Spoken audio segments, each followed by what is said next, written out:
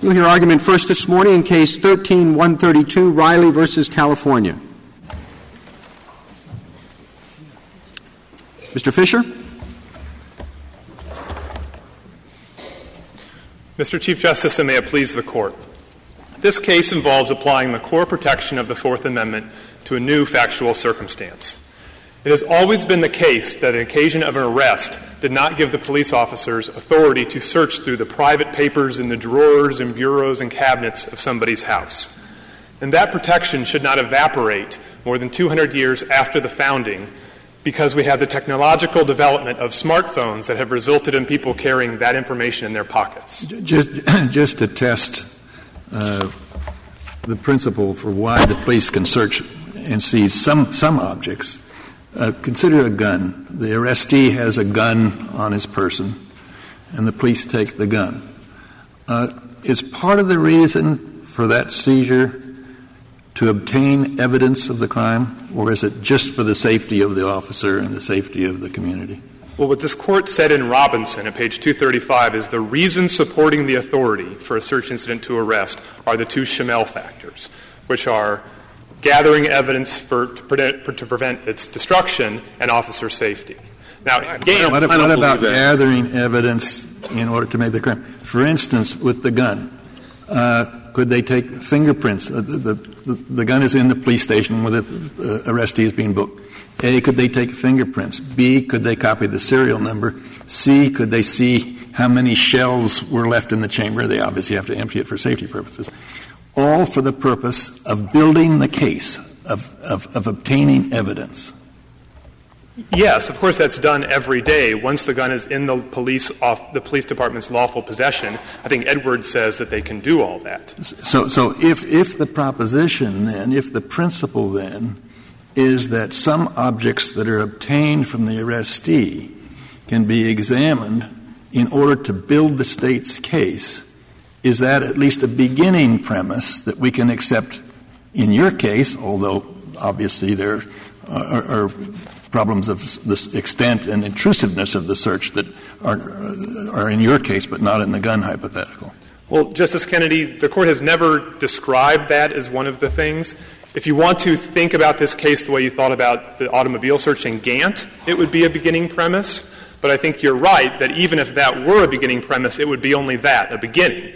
In footnote 9 in Edwards, this Court said that any search incident to arrest still has to satisfy the Fourth Amendment's general reasonableness. I think you're right, that Gantt is probably the best statement in support of the principle that I've suggested. And then you might say, well, that's limited to automobiles, right. And then we're back where we started. Right. And there's important things to understand if you want to start thinking about Gantt, because both in terms of its history and its modern application, it's dramatically different from what we have here. Well, Mr. Fisher, before we do that, have you been accurate in what you said about Robinson and about the Court's cases? In Weeks, which was quoted in Robinson, the Court said the right always recognized under English and American law to search the person of the accused when legally arrested to discover and seize the fruits or evidences of crime. Is that historically inaccurate? Do you want us to repudiate that? No, Your Honor. What Weeks said is that, you quoted it, fruits and instrumentalities of the crime have always been something that could be seized from a person. Now, Weeks, of course, as this Court said in Robinson itself, was dicta. And there was that historical authority to take fruits and instrumentalities. Did it say instrumentalities or evidence? Which did it say? Weeks Justice Alito said evidence. You changed it to instrumentality. Is one of you wrong? Weeks uses the word evidence, but Justice Scalia, because it was not at issue in that case, the Bishop treatise that you cited in your Thornton concurrence talks about tools and instrumentalities. Now, I don't think we have to debate that here, because even if we're in a world where the police can seize some evidence and keep it and use it for the prosecution simply for that reason, even if they don't fear destruction, there are still very, very profound problems with searching a smartphone without a warrant.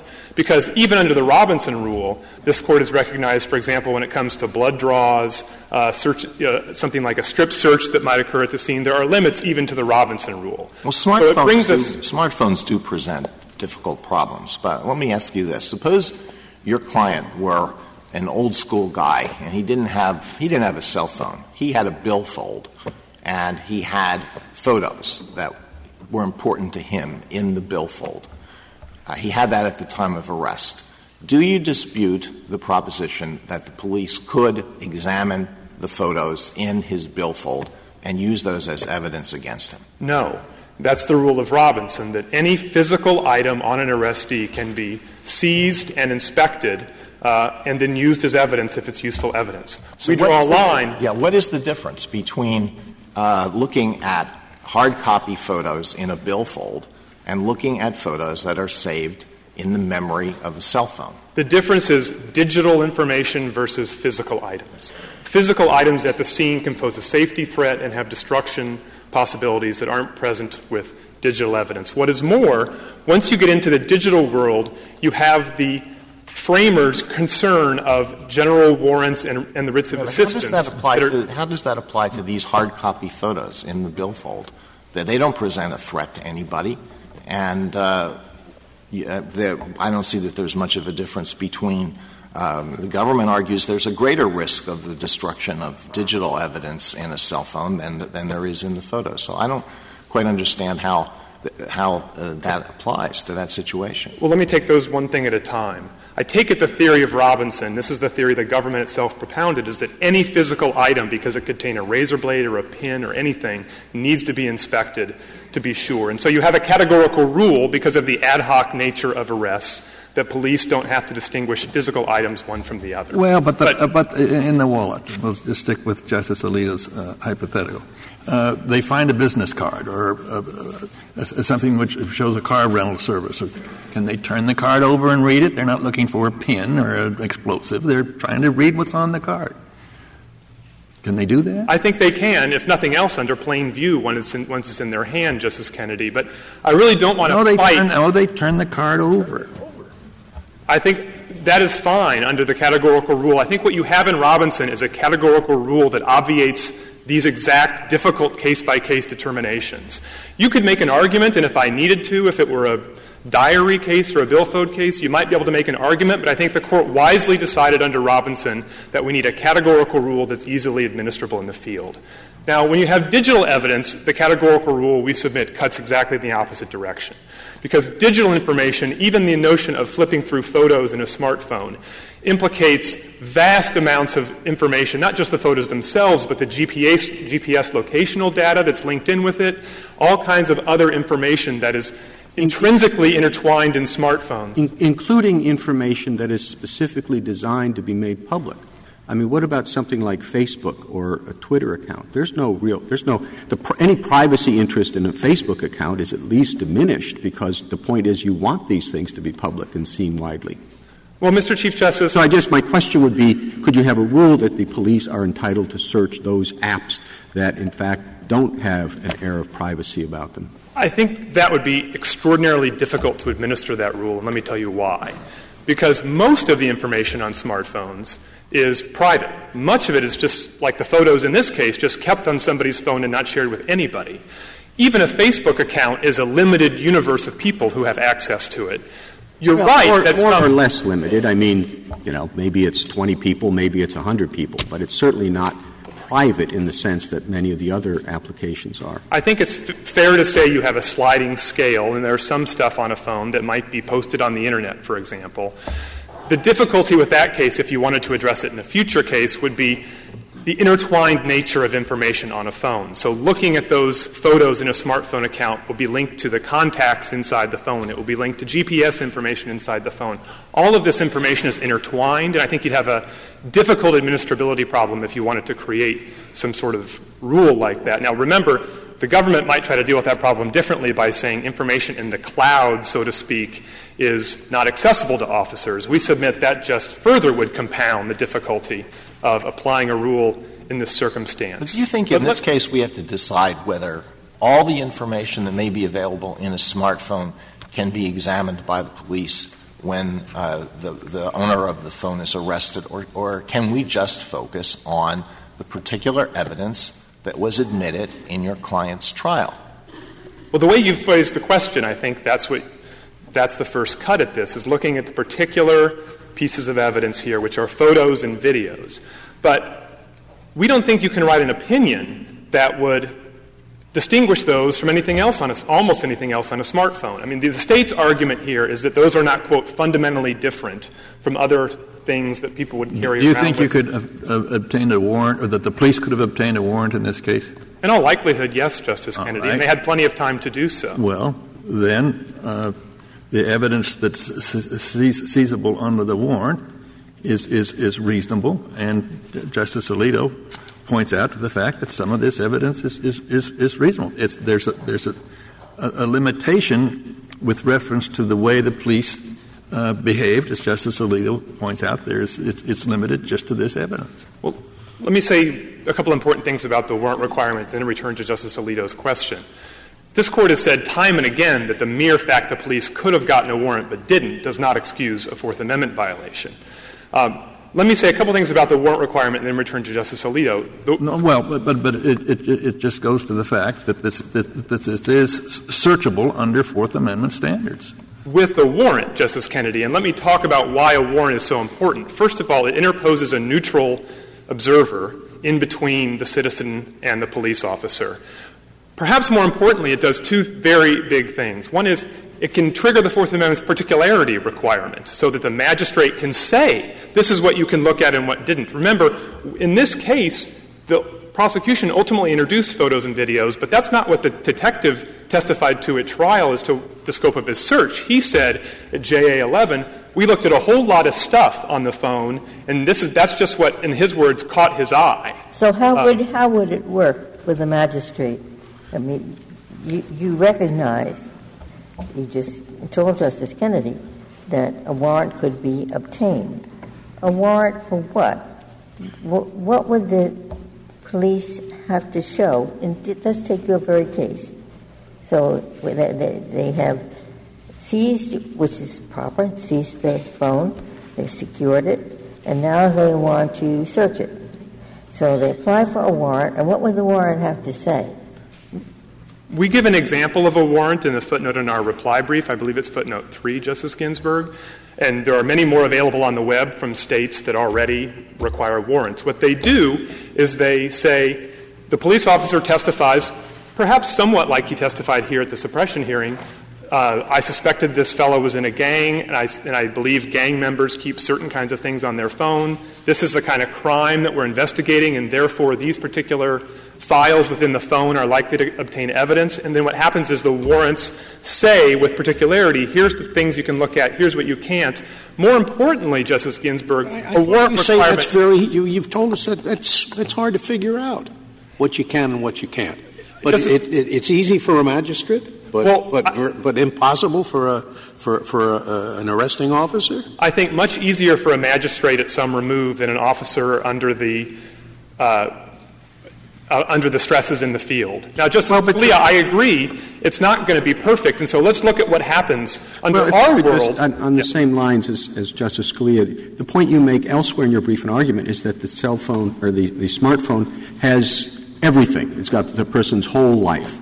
Well, if you're arresting somebody on the grounds of suspicion that he's a gang member and you have evidence to support that, what part of the smartphone is not likely to have pertinent evidence?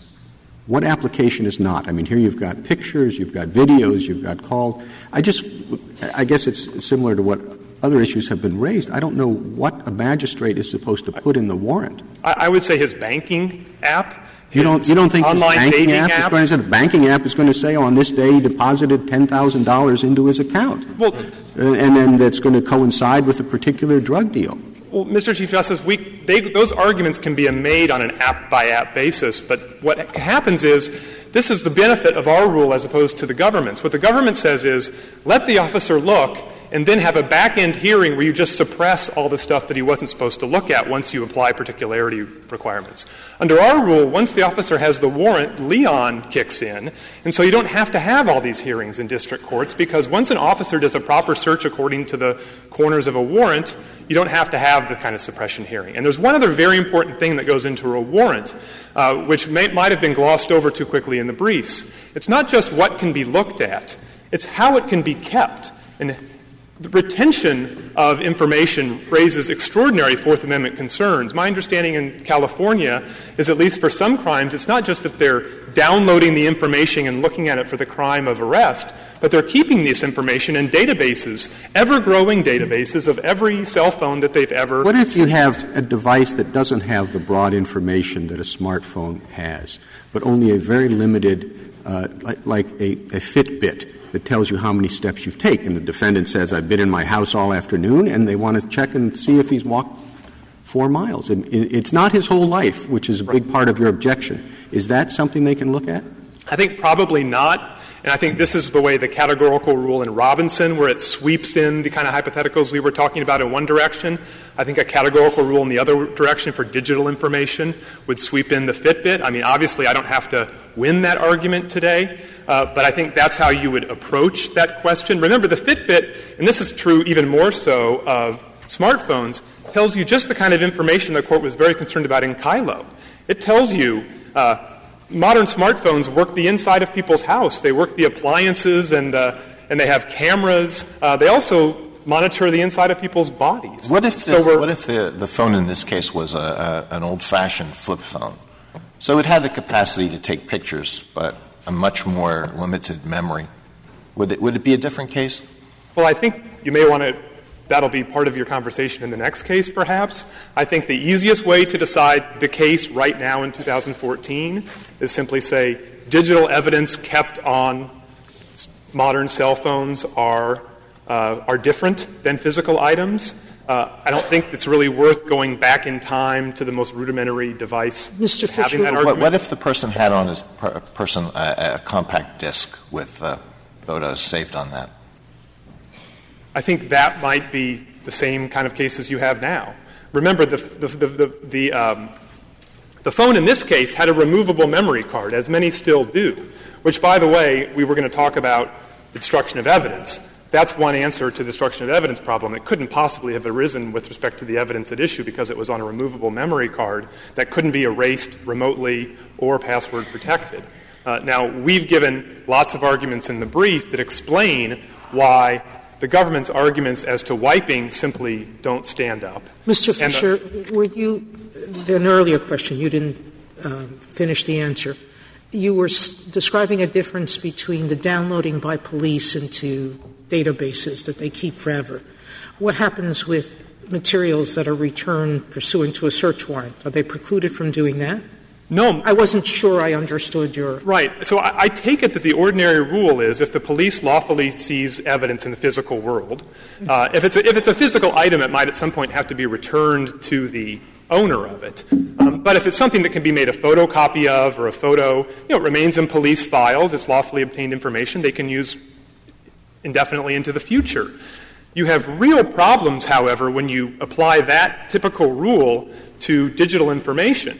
Because now, again, what I understand, the government itself and the federal government in footnote 3 of its reply brief in Worry acknowledges that it's keeping in a ever-growing federal database at least some of the information seized from smartphones. I'm sorry, I don't know that you've answered my I'm sorry, question. maybe I didn't understand. Which, can they do the same thing once a search warrant is issued? Oh, no. Well, that was not necessarily, because the beauty of a search warrant is it can delineate retention rules. It can say, here's how long you're allowed to keep the information. Here's who's allowed to look at it and who's not. And it can — Frankly, I have to tell you, I don't ever remember a prosecutor coming to me with that kind of delineation.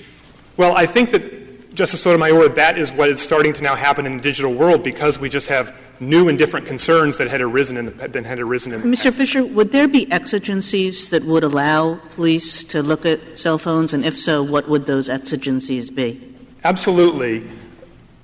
There would be times at the scene where exigencies would allow it. First of all, the two officer safety arguments the other side makes about a hypothetical bomb or a Confederate ambush, as this Court already recognized in Chadwick, would give exigent circumstances. The concern about remote wiping, we think, and as the experts have described in the amicus brief filed by Epic and many others, we don't think would ever give rise to a situation where that was a legitimate concern. But in a very odd world, yes. I don't understand your first exigent circumstances. When there is a bomb But you don't know whether there is a bomb until you look in the phone.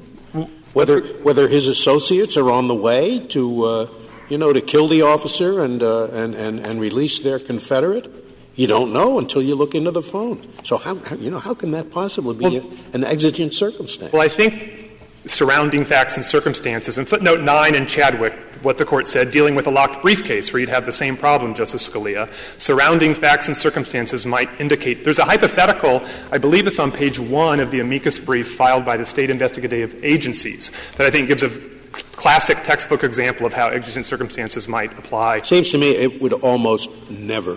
You'd almost never be able to say, surrounding circumstances give me reason to suspect that there's a bomb in the phone. Or give me reason to suspect that his Confederates are on the way. I think you're right that that's going to be an extraordinarily rare circumstance. All I'm saying is if you had that extraordinarily rare circumstance, you would not need to get a warrant. There's not much authority that I could find if the lawyer is arrested and they want to read his whole briefcase or you want to read a year's diary.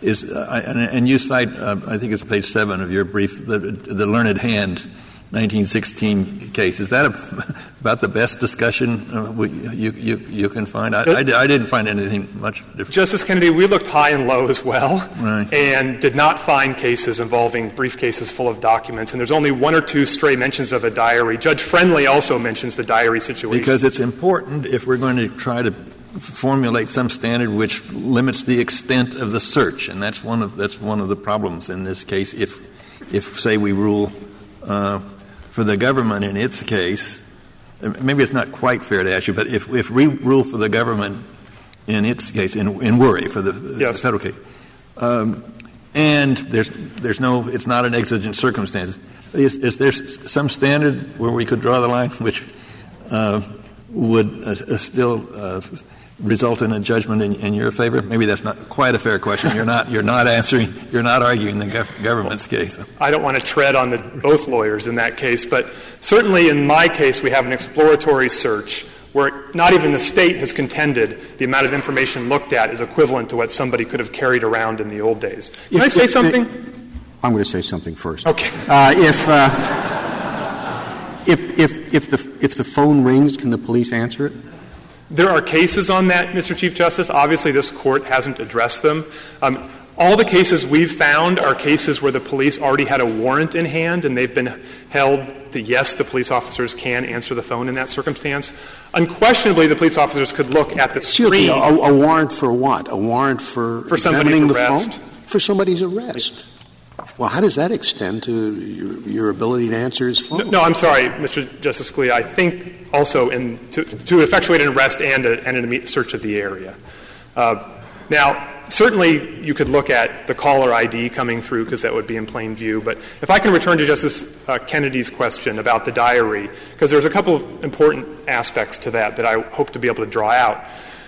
The reason I think that you don't find diary cases when you look for them is because people hardly ever carry a diary outside the home with them. It was kept in the private drawer in the bedroom or wherever it might be kept.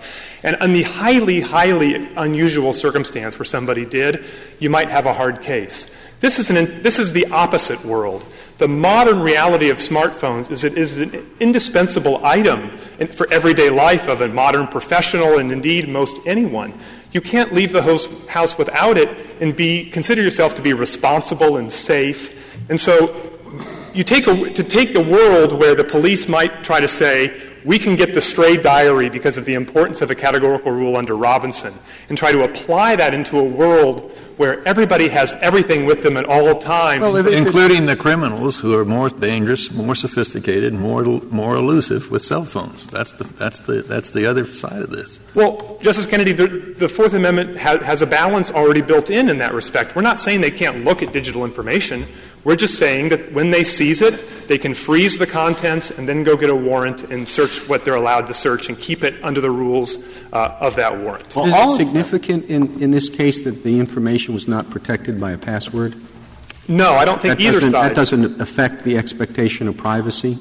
If the other side were making an argument that this wasn't even a search, then I think that might be an argument they would deploy. But I think, and I don't want to speak for the government, but I think that they also agree that password protection doesn't matter. And it certainly doesn't matter under their argument as to what information they get. I mean, their position is if we seize a corporate executive's smartphone at the scene that is locked and protected under password, if we can get that information out back at our lab, we get it all, and we don't have to ask for a warrant, and we can keep it as long as... No, I know they argue that it doesn't matter, but I'm just wondering if your position is weakened by the fact that the individual did not seek the greater protection of a password. No, I don't think so. People don't lock their homes. They don't lock their briefcases. Simply having it inside the smartphone, protected on the person, is enough to trigger the Fourth Amendment, and I think to sustain the arguments I've advanced. If I could reserve the rest of my time. Thank you, counsel.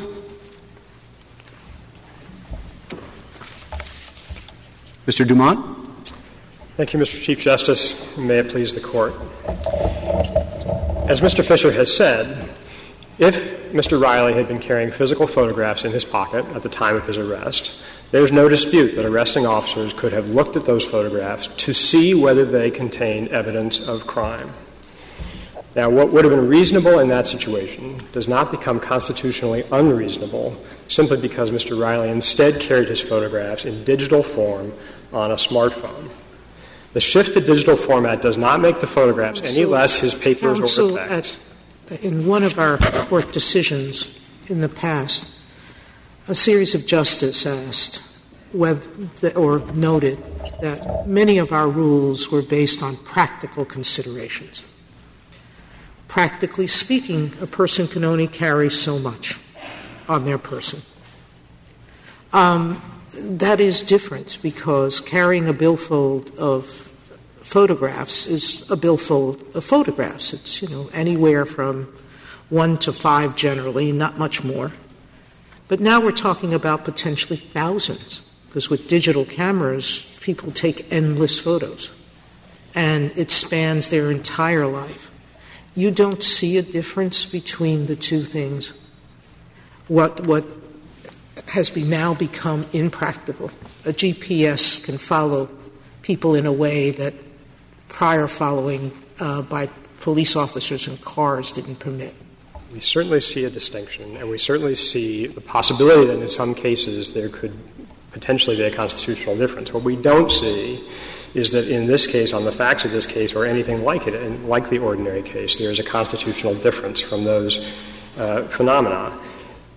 The theory, by the way, the theory, even if I'm carrying only 5 photographs, or if I'm carrying 2 letters, as was the case in the Chiagos case, for instance, that then Judge Cardozo decided in the 1920s, they are likely to be very personal, very private photographs. So I'm not sure that the expansion of volume increases the invasion of privacy. Mr. Dumont, on your argument, and on the Solicitor General's principal argument, too, a person can be arrested for anything. A person can be arrested for driving without a seatbelt. And the police could take that phone and could look at every single email that person has written, including work emails, including emails to family members, very intimate communications, could look at all that person's bank records, could look at all that person's medical data, could look at that person's calendar, could look at that person's GPS and find out every place that person had been recently because that person was arrested for driving without a seatbelt. Now, that strikes me as a very different kind of world than the kind of world that you were describing, where somebody has pictures of their family in a billfold. Doesn't it strike you that way? I think the answer there, one can always think of marginal cases where there might be concern. It is not the core case. I don't know why this is a marginal case. It is not the... Your argument and the Solicitor General's principal argument applies to any arrest, and it applies to everything on a cell phone. People carry their entire lives on cell phones. That's not a marginal case. That's the world we live in, isn't it?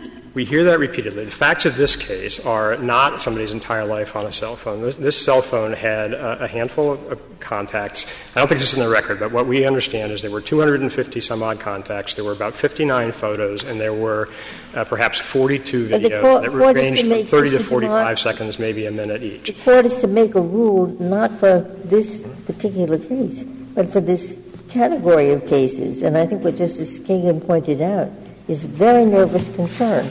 That is, take an offense like failing to buckle up. even driving under the influence, not gang crimes, which is what we have in this case. It's your rule, then, that the cell phone is fair game no matter what the crime, no matter how relatively unimportant the crime. Is it all misdemeanors? All misdemeanors, and that opens the world to the police. It is true that the Court typically and properly in this area draws categorical lines, and that is what the Court said in Robinson it was doing. Now, it also is true the Court has repeatedly said that those lines are drawn based on the generality of cases. They are not drawn based on the marginal case or the hypothetical potential problematic case. Now, this case is in the heartland. It's a violent — Well, Mr. Dumont, I guess what I'm trying to suggest to you is that you call it marginal, but in fact, most people now do carry their lives on cell phones, and that will only grow every single year as, young people take over the world. I mean, that's not a marginal case. That's what their computers, they have as much computing capacity as laptops did 5 years ago, and everybody under a certain age, let's say under 40, has everything on them. I think you need to look at the generality of cases, and in the generality of cases, first of all, you will not be dealing with minor crimes. You'll be dealing with serious crimes. And second, you'll be dealing with police who are trying to do their job by looking — Are you saying we're just resting on the discretion of the officer? Because if that's so, then that leads to the next question. Well, if that's so, then we'll get a warrant. I'm saying that you are trying to draw lines that can be applied by the officer in the field, and often when there is not time to get a warrant, either because there's a need to know the information now, or because well, let's leave exigent circumstances out of it. That's an easy case. You're not arguing for exigent circumstances here. What I would say is that, to go back to Justice Scalia's point, our argument is that the same things that Mr. Fisher concedes, the same interests that Mr. Fisher, I think, concedes justify the search of the person and the seizure of the phone, which are the exigent circumstances type arguments. In other words, they are the need to protect officer safety and the need to preserve evidence. And the fact is you don't know with a phone. The officer doesn't know with a phone whether there's a safety concern or whether there's an evidentiary concern without looking at the phone. Is there any basis for the generality that there's a safety concern? Do you have a case where certainly not where the phone exploded, or when the phone was used to trigger a device or anything like that? We don't have a specific case. What I can you have point a general you to, case? Well, I can point you to, here's a case from California. I don't think it's cited in the briefs. It's called Natoli. There's one where there's a late-night arrest. It starts with a speeding ticket, and off the highway late at night, it develops that, maybe there's more going on. The person looks to be under the influence. He's taken out of the car. Then it looks like there might be a gun. The officer looks at the cell phone. The first thing he sees when he turns the phone on is a picture of what appears to be the driver standing with two assault rifles, arms akimbo like this, posing with his assault rifles. Now, I would say that changes the situational awareness of the officer in that situation, and it provides valuable information that was necessary at the time and could not have been gotten later at the station house. What does that have to do with my question about a bomb? I'm merely saying that it has to do with safety. So, no, I can't point you to a case where they stopped Timothy McVeigh and looked at his phone and saw some notes about bomb making. I can't give you that I would case. assume you need to operate the phone to set off the bomb, so that once the police have the phone, the bomb's not going to be set off. That is true, but it's also true of all the objects in all the Court's prior cases. In other words, once in Robinson the police had secured the cigarette pack, there was no question that whether there was a razor blade in it or just heroin, the evidence was not going to be destroyed. Could I ask you a question about the extent of your theory? We're talking about smartphones, which are mini computers, but your theory would apply to iPads, computers, anything that's, for example, sitting next to a person in a car, at their desk if they're arrested at their desk, anywhere if they're carrying it in their hand, because you see a lot of people carrying the iPad or something comparable, a tablet of some sort. Your theory would permit a search of all of those things. My theory extends to objects that are on the person or immediately associated with, for instance, in a purse. It doesn't necessarily extend to things that are sitting nearby. The Court has drawn a clear line there. It's a line like the other line has. What is the rule? You're saying on the person. Suppose it's in the car in a holder, or suppose it's in the passenger seat. Are you saying you don't want to express an opinion about that? No. You only want to talk about what's in somebody's pocket? I'll say I think the Court has drawn different rules for that situation. If it's on the car seat, and if the person's been removed from the car, then under Gantt, if there's reason to think there might be evidence of the crime of arrest on the phone, they can search it, and if there's not, they can't. That's the rule the Court drew. But it's a different rule. Well, suppose under I'm carrying my laptop in my backpack. And if your backpack is on your back when you're arrested, yes, we think that's included. So let me go back to this volume question, because there are two things about a cell phone that might justify some sort of special rule. There's the volume question, and then there's the connectivity and networking question. Now, as to the volume question, first of all, we don't really have it here, but I concede that we could have it in other cases. And what they seem to be really concerned about is the idea that if you have enough information of enough different kinds on this device and the police spend enough time looking at it, they could build the kind of, remarkable portrait that some of the justices alluded to in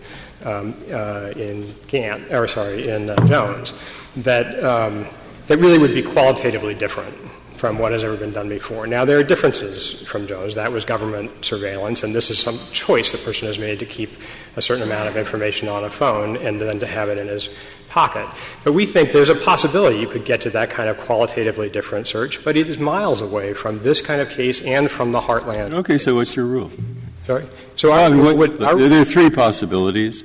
Possibility one, smartphone. No, get a warrant, unless exigent circumstances. Possibility two, yes, it's just like a piece of paper that you find in his pocket. Or possibility three, sometimes yes, sometimes no. All right, which of those three is yours? Our position is that the core information like this, that is contacts, photos. No, my three choices. Call the first choice never, except exigent, without a warrant.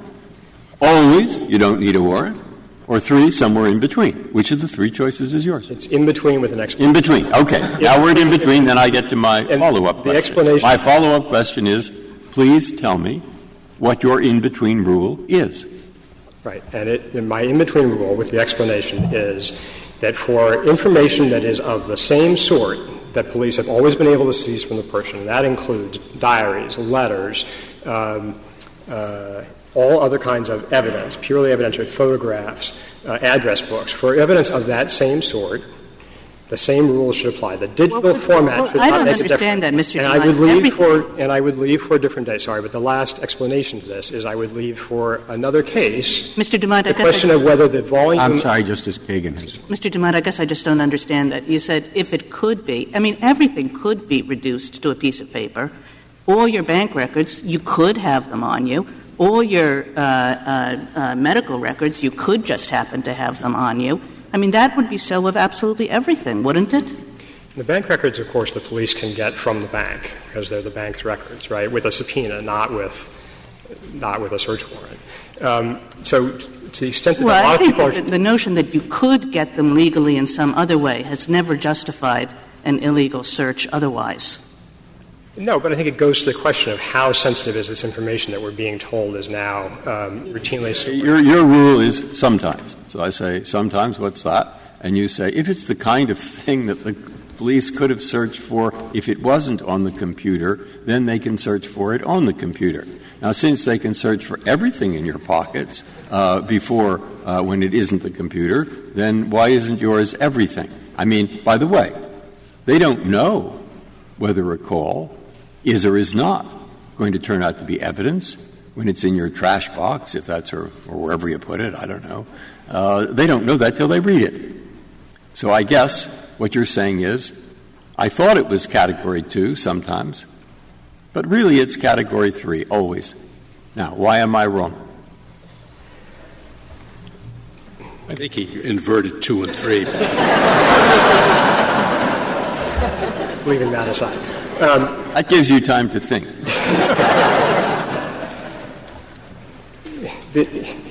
If the police are have a legitimate investigative purpose for looking at the information on the phone, see whether there's evidence of the crime of arrest or of another crime, it seems to us that they should, at a minimum, be able to look at the same kind of information they could have looked at in any other previous context: the address book, the contacts, the phone numbers. But that's a significant concession on your part, isn't it? Because the smartphones carry a lot of information that would not have been the sort of thing police could look at before.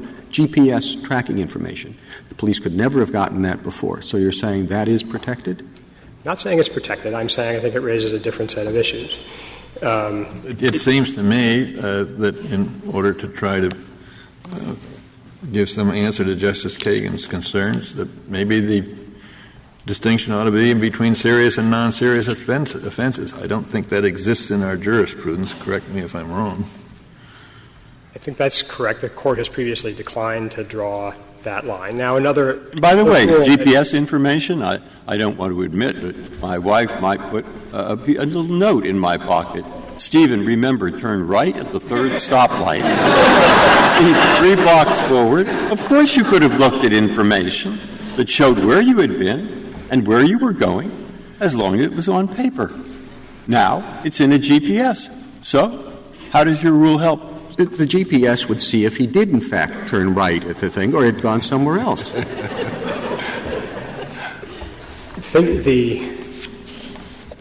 Again, we can conceive of situations in which the amount of information and the kind of search would lead to a qualitatively different result. We think you could amend your answer, and the answers are for you, not for us, but you could amend your answer to say not just anything that somebody could have had.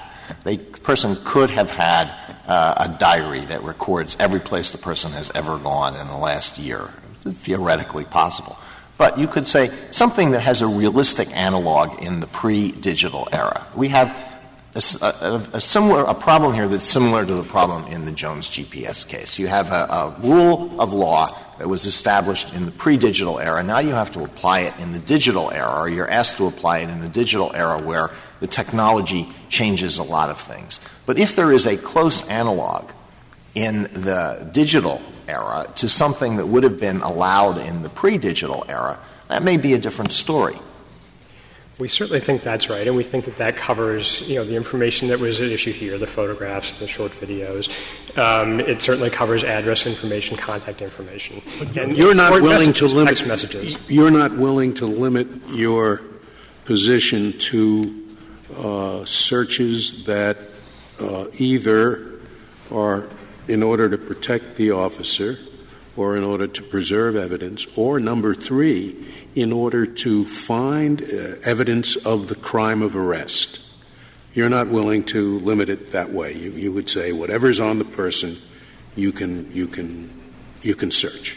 We think of the available limits, that is by far the best historically based and the most plausible one. So to say that, and because the old cases, you pointed out there. That get you into the arrest for not wearing a seatbelt, and it seems absurd that you should be able to search that person's iPhone.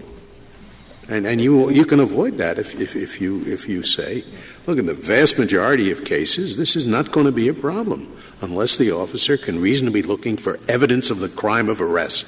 That will cover the bad cases, but it won't cover the seatbelt arrest. We think that could be a perfectly reasonable rule, and there's precedent in the Court, obviously, for that rule. There's 2 things we would say about that. First, it ought to be an objective standard in line with all of this Court's Fourth Amendment jurisprudence. It shouldn't depend on what exactly was written down on the booking sheet. It should be, was there probable cause to arrest, or what crimes was there probable cause to arrest for? And it also should include a plain view concept. Well, there's an analog with photos. The arrested person has photos. Pre-digital age, of course you can look at them. On the phone, there are photos, absolutely analogous, except there are 10,000. It's indeed his entire life history in photos. All right? On your rule, can the policeman look at the photos by analog or not? Because there are 10,000. Okay? What's the answer? In theory, yes, the police can look. In practice... Now, what we have is, by the way, you understand where I'm going. I think there are very, very few things that you cannot find an analog to in pre-digital age searches. And the problem in almost all instances is quantity and how far afield you're likely to be going. Right. And so do I accept your rule? The fundamental doctrinal basis, rational basis of the Robinson rule, I think, is that the fact of arrest — this is what Justice Powell said and Justice — well, the fact of the arrest necessarily and legitimately largely abates the privacy interest of the individual in his person and anything he or she has chosen to carry on the person. Now, modern technology makes it possible for people to choose to carry a great deal of information. But that doesn't change the fact that the reasonable expectation, if a person is subject to custodial arrest, is that the police will search the person and look at the things that they find. Are you saying essentially that nobody has any expectation of privacy, or that somebody has a dramatically reduced expectation of privacy in anything that the person actually wants to keep on them at all times? In other words, one has to keep one's cell phone at home to have an expectation of privacy in it?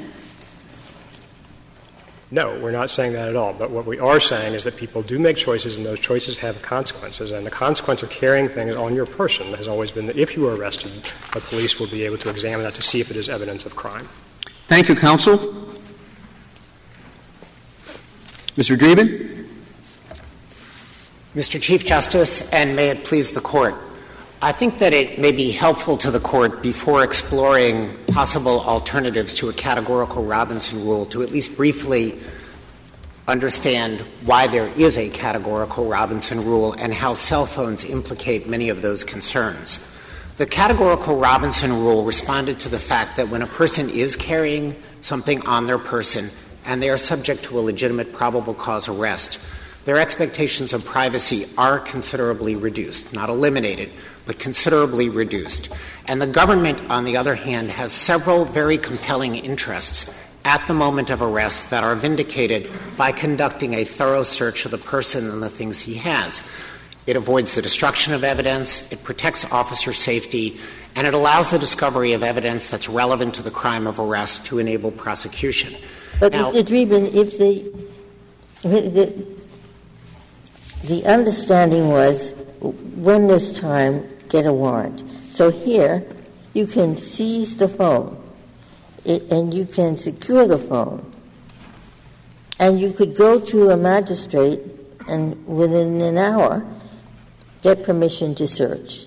But what is the reason for cutting out the magistrate here? It's not — the instrument itself is not going to be any danger because the police have taken it and they've disabled it. So I don't understand why we cut the warrant out of this picture. So several answers to that, Justice Ginsburg. The first is that you could probably say the same thing about almost everything that is seized under Robinson and Edwards. Once it's in the police's hands, they could throw it in the back of the patrol car in the trunk and it would be safe and they could go get a warrant. But the balance has always been struck at the moment of arrest to allow the officers to fulfill the compelling interests in the matters that I previously described. The second, and I think very critical thing about cell phones, is they do differ in the amount of information that a person can carry on them and the amount of revelation about a person's life. That is true. They also differ in that they greatly facilitate criminal activity, they contain a great deal of evidence, and most critically, they are subject to destruction in a way that ordinary physical items are not. Even if an officer has a cell phone in his hand, he cannot guarantee, unless it's disconnected from the network or somehow protected from the network, that there won't be a remote wipe signal sent to the phone that will wipe its data. Do you have cases where that has happened? I have anecdotal reports from the FBI that has happened, that they have looked into the question of to what extent can you protect a phone through the use of things like Faraday bags. I think one of the important things to note is if you throw a phone into a Faraday bag, which is supposedly going to be able to block network signals, when you open it up, it has to be similarly shielded, or it will pick up a signal from a cell tower and that will wipe the phone. And the FBI tried to build a Faraday room in a building that they later discovered Verizon had put up a cell tower on it, and that cell tower put out a strong enough signal to through the Faraday rule. We've had a couple of states where this has been so, where they've had a rule that you can't search. For Michigan, I think, and Vermont. And is there any instance out of those states where these scenarios have taken place? I can't speak, Justice Breyer, for the you don't know of states. I don't have any access to the information. Now, so isn't this a problem that might be postponed because we have warring technologies, et cetera? And is it you're saying now we should allow searches of all cell phones because there might be a technology that hasn't yet, in fact, been used in any of the states that have this rule? That sounds a little hypothetical. I'm not quite sure how to handle it. Well, I think that there is clearly the technology available and growing technology to wipe phones remotely. But the other critical problem that comes back to Justice Ginsburg's point about getting a warrant is encryption technology is increasingly being deployed in cell phones. That is something that clearly is on the rise. And when a phone is turned off or the lock kicks in and the phone encrypts, it can be almost impossible to get into. How about let me stop because you were making that argument in your brief, and I have 3 related questions, okay? Why can't you just put the phone on airplane mode? Can I answer that one first? Yes. First of all, it is not always possible to find airplane mode on all the 500, 600 models of phones that are out there. The officer has a lot of things to do when he arrests suspects. Say he arrests 5 suspects in a car and they each have 3 cell phones. Trying to find and put each one of them into airplane mode and then go the further step and... You're confusing me because if you haven't searched on the scene, then the wipe is going to happen. If you've had enough time at the precinct to put it on airplane mode, the wipe hasn't happened. Well, it's not necessarily true. I'm a little confused about what this argument is. Either you do it at the scene and you protect the phone, or you do it at the station and you have enough time to get the warrant by putting it on airplane mode. Well, you don't necessarily have enough time to get the warrant if you do it at the scene. That's certainly true. I think even disagree. Put it on airplane. Even if you bring it back, the assumption that we're going to have airplane mode and that the court should craft a constitutional rule around airplane mode assumes that cell phones are not going to be able to be used in airplanes in the next 5 years, and that manufacturers will continue to make an easily available button for airplane mode. I don't think the court should found a constitutional ruling on that assumption. I don't disagree with you, but you're asking us for a constitutional principle based on technology that might or might not do something in one or more cases, but not in the general. I think what I'm trying to suggest, Justice Sotomayor, is the traditional justifications for search incident to arrest include the potential for destruction of evidence. That is very real today. It's petitioner who's asking for a new rule. We're asking for the application of the Robinson Rule, and if the court is not willing to apply the Robinson Rule, then primarily I think the best rule to apply would be... Well, but that's not quite accurate. What would you do under the Robinson Rule with an attorney's briefcase? The attorney's briefcase may present particularized problems because of attorney-client privilege. And doesn't that present the exact problem that every cell phone has? No, I don't think that quite works for you. I was referring to the privilege rule. The lower courts that have looked at it, this court is not. Lower courts that have looked at the question have said that if a person is arrested holding a briefcase, the police can open the briefcase, whether locked or unlocked, and look at its contents. They can't just go through the contents for prurient interest. They can look, however, for evidence that's relevant to criminal activity. And they do that in a way that is minimally invasive of privacy. They're not just doing it for the sake of doing it. They're looking for evidence. Well, the tax return that's on some cell phones have tax returns, so you have the tax return of the jaywalker looking for a crime. Yes, and I would acknowledge, Justice Kennedy, that if the court is looking for a rule that limits the ability of police to search cell phones because cell phones are different from paper items in some respects, but not all, that the most reasonable rule to apply would be one that says when there is reason to believe that there's evidence of the crime of arrest on the phone, the officers can look for that. When there is not, they can't. That will. Can I ask you a question about that, Mr. Dreeben? Because given the variety of things that these cell phones have in them, it seems as though that's, it sounds good as a limiting principle, but it ends up, you can imagine in every case that the police could really look at everything. So I'll give you an example. It's sort of like this case. Somebody's arrested for a gun crime. And now we're going to look at all the various things that might be related to a gun crime. So whether he's bought guns, whether, whether he's done searches for gun stores, his emails might say something about gun possession or gun purchase. He might have photographs of him with a gun. The whole range of things could relate to that crime, couldn't it? Justice Kagan, I would acknowledge that your reasoning is correct in certain circumstances and for certain crimes. It would not be the case for a jaywalking crime or a bar fight or many other of the minor crimes, seatbelt violations, that are posited on the other side of the equation for respondents or petitioners' narrower approach to cell phone searches. But I do think that a couple of things are worth thinking about. First, in a serious offense like a firearms offense, in this case a drug offense in Worry, if the police got a warrant, they would be looking at all the same things, because the only way to execute the warrant on the phone would be to engage in at least a cursory search of everything on the phone to see whether it related. Well, they would be looking at the same things, but the whole idea of a warrant is that a neutral magistrate tells you that you can look at those things and has an opportunity to limit it in whatever way the neutral magistrate feels is appropriate. Well, that's a protection. I'm not sure that I would go so far as to say the neutral magistrate can narrow the warrant in any way that he sees appropriate. This Court's decisions in Grubbs and Dahlia say that it's not appropriate for the magistrate to prescribe the manner of executing the search. But I think the more fundamental point, and this is why I tried to start with the basic bedrock of Robinson, is that there is a different balance. Go ahead.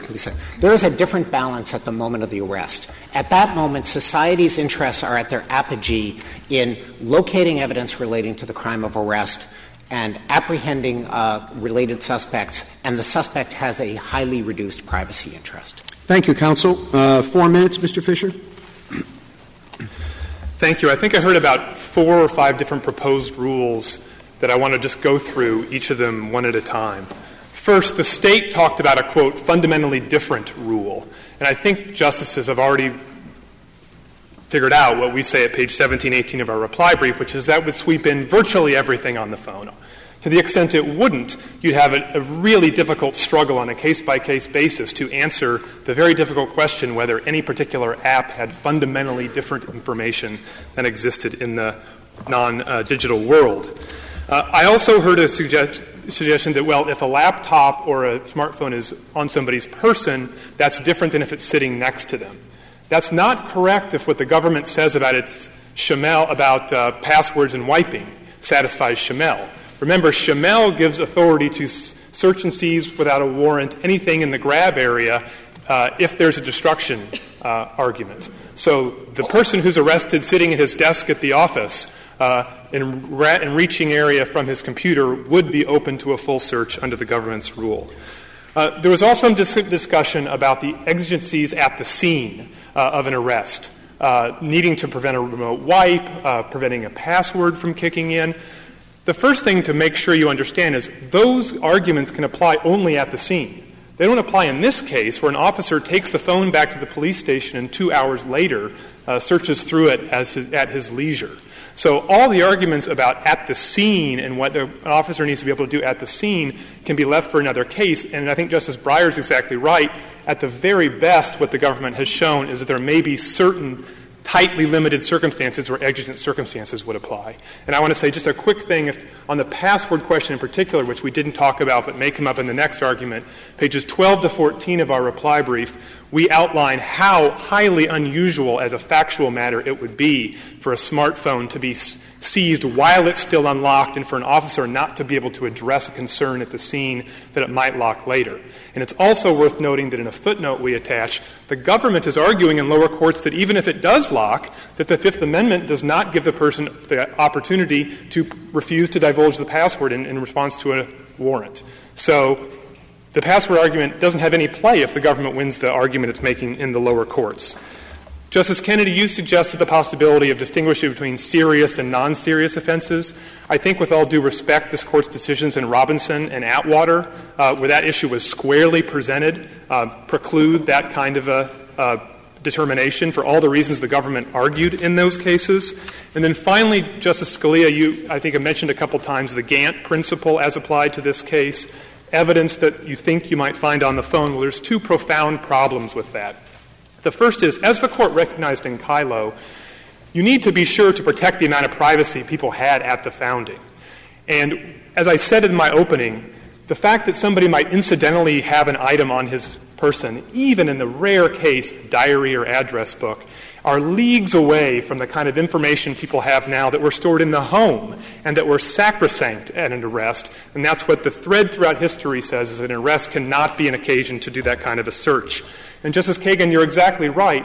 If you run the Gantt test through the world of crimes, the government might be able to identify a crime here or there that it would be difficult to make an argument about. But lots of minor crimes like speeding, as we point out in our brief, DUI, littering, all kinds of minor crimes, the person can make a fairly convincing argument sometimes that evidence on the phone would be relevant to that crime of arrest. And so I think that brings me where I want to end, which is understanding what the rule the government propounds would do in terms of just ordinary police work. Remember, this case starts with a traffic stop for an expired license plate.